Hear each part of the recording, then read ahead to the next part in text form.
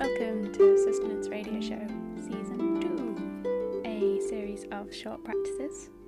that can sustain us, all collected from various sources as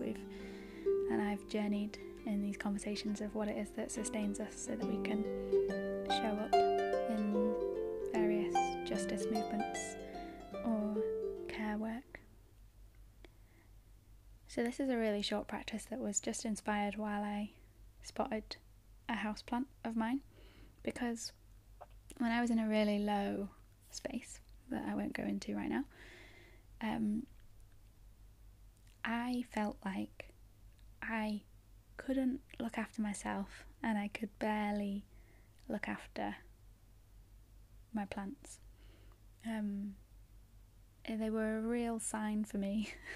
that how ridiculous it was that I felt like I could care for others, care for the people that I was trying to care for in my work,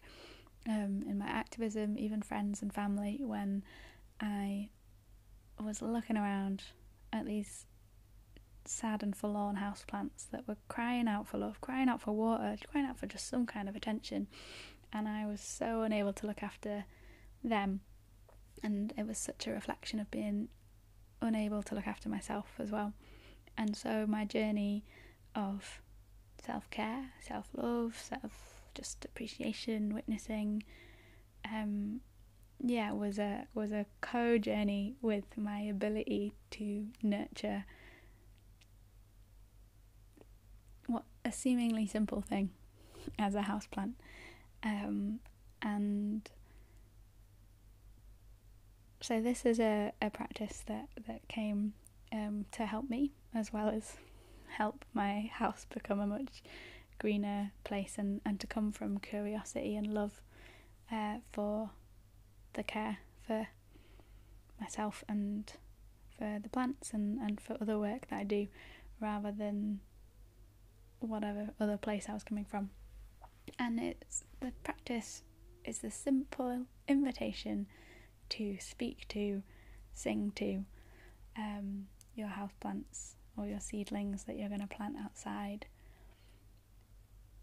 It sounds ridiculous, I know, to many of us, and there is a lot of research now to show that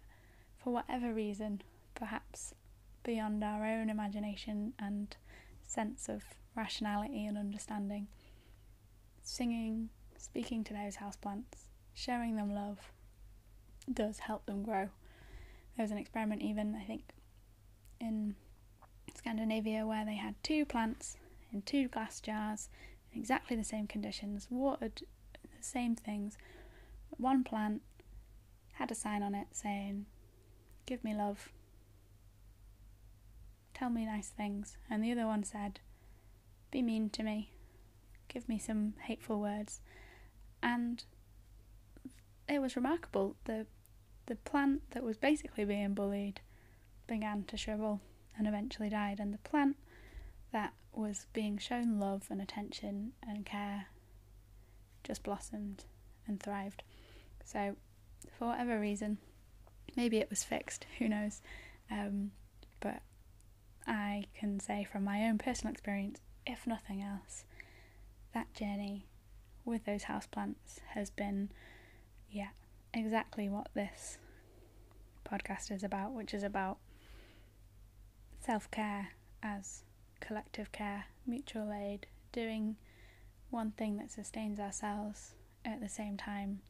as potentially sustaining others, and the interconnectedness and dance of that journey. Thanks for listening. Let me know, take some photos, show me some of your plants, I'd love to see them. I've moved on boldly onto attempting to grow plants that might grow into vegetables, and have been showing the little seedlings of kale and parsley and courgette a lot of love in various ways, singing, sounding ridiculous, I'm sure, again, but go well, take care, and speak to you soon.